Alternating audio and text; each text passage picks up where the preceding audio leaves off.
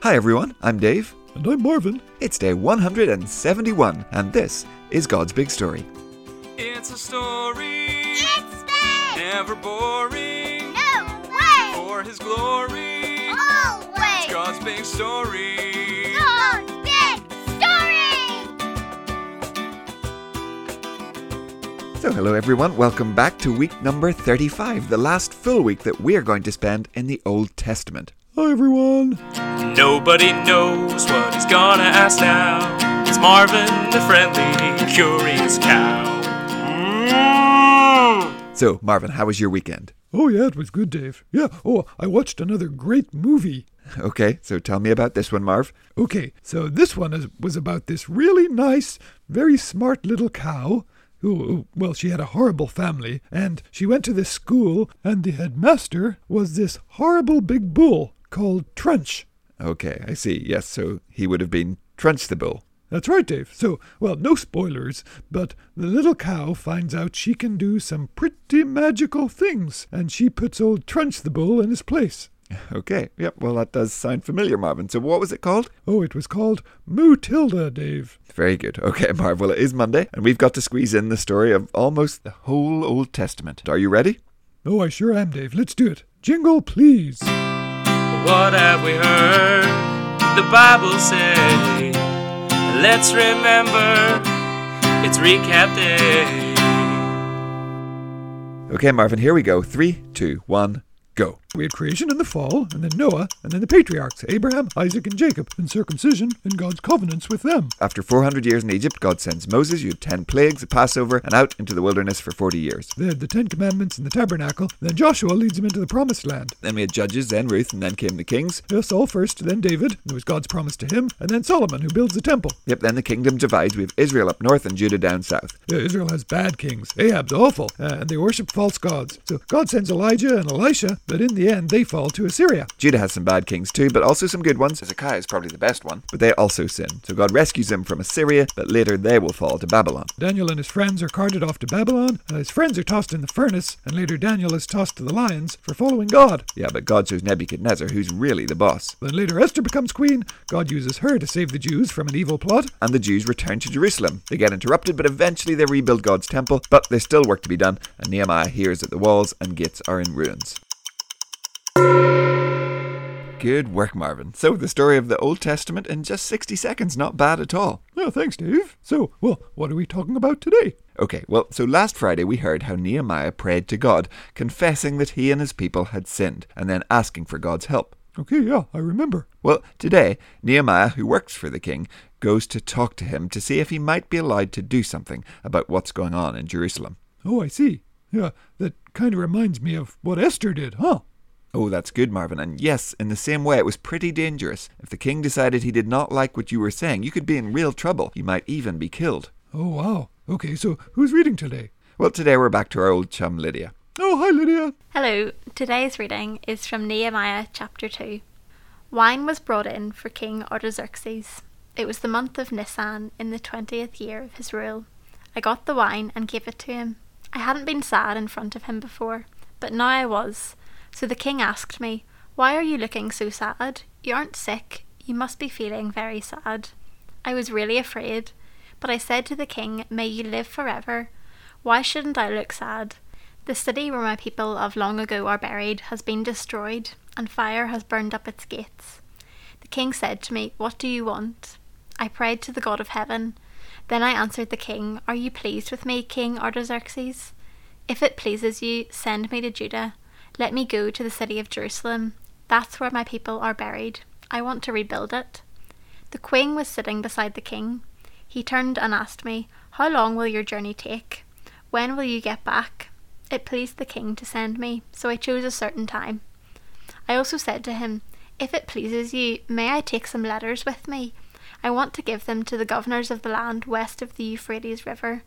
Then they'll help me travel safely through their territory until I arrive in Judah. May I also have a letter to Asaph? He takes care of the royal park. I want him to give me some logs so I can make beams out of them.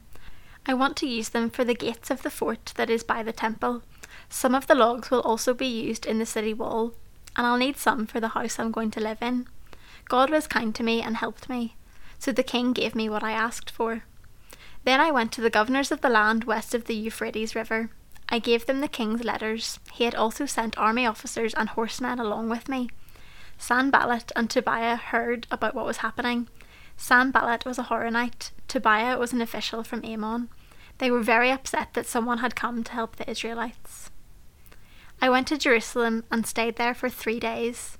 Then at night, I took a few other people with me to check out the walls.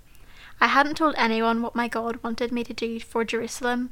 There weren't any donkeys with me except the one I was riding on. That night, I went out through the valley gate. I went toward the Jackal Well and the Dung Gate. I checked out the walls of Jerusalem. They had been broken down. I also checked the city gates. Fire had burned them up.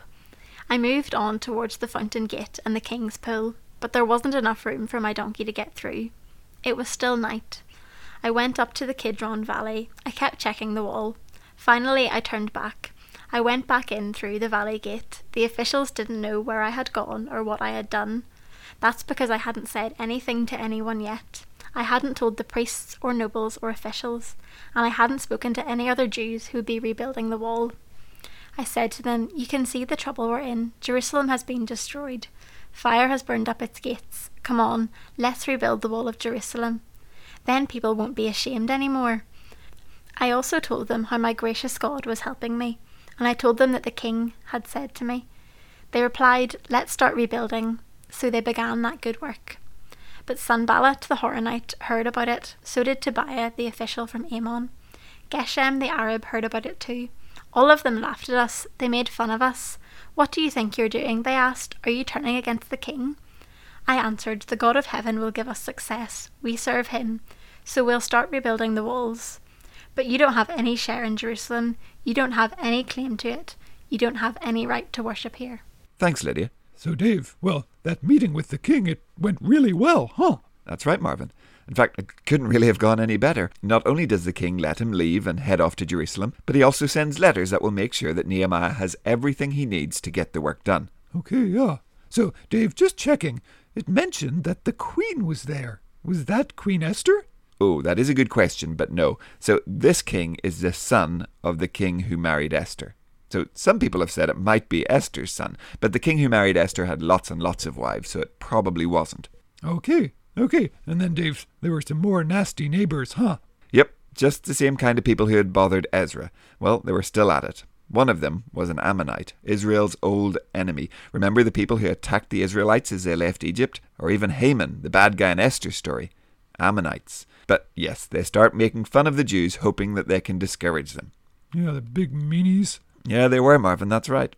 And boys and girls, I hope it hasn't happened to you, but there might be times when people make fun of us for following God, for believing in him. They might try to make us feel small and silly. But look what Nehemiah does. He tells them what he knows. He says, "The God of heaven will give us success." Boys and girls, together we've walked through thousands of years of God's big story so far, and all the way through there have been people who thought they knew better than God. People thought Noah was silly for building his ark and following God. Pharaoh thought Moses was silly asking to leave Egypt. Goliath certainly thought David was silly for coming out to fight him. The Assyrians thought Hezekiah was silly for not surrendering to them. The king thought Shadrach, Meshach and Abednego were silly for refusing to worship his statue. But with all those people, well, were they silly? Oh no, Dave, they sure weren't. So boys and girls, we can expect people to think we're silly. That's how it has always been. But we know what Nehemiah knew. That the living God, the God of Abraham, Isaac and Jacob, the God who rules heaven and earth, will give us success. So, if people make fun of you, don't let those people make you feel silly. Remember what you have heard, what you know to be true, and, well, welcome to the club. And when you're in a club with Noah and Moses and David and Hezekiah and Shadrach, Meshach and Abednego and Nehemiah, well, that's a pretty good club to be in. Today, thank God that he has shown you the truth that you can be 100% sure of, that he is the Lord God Almighty, the only God who can save us, and the God, if you have trusted in him, who has saved you. Amen, Dave. And, well, that's about it for today. So we will say goodbye, and tomorrow we'll hear a bit more about what happened with Nehemiah. Okay. Yeah, well, bye everyone. See you tomorrow. Goodbye. We'll see you soon.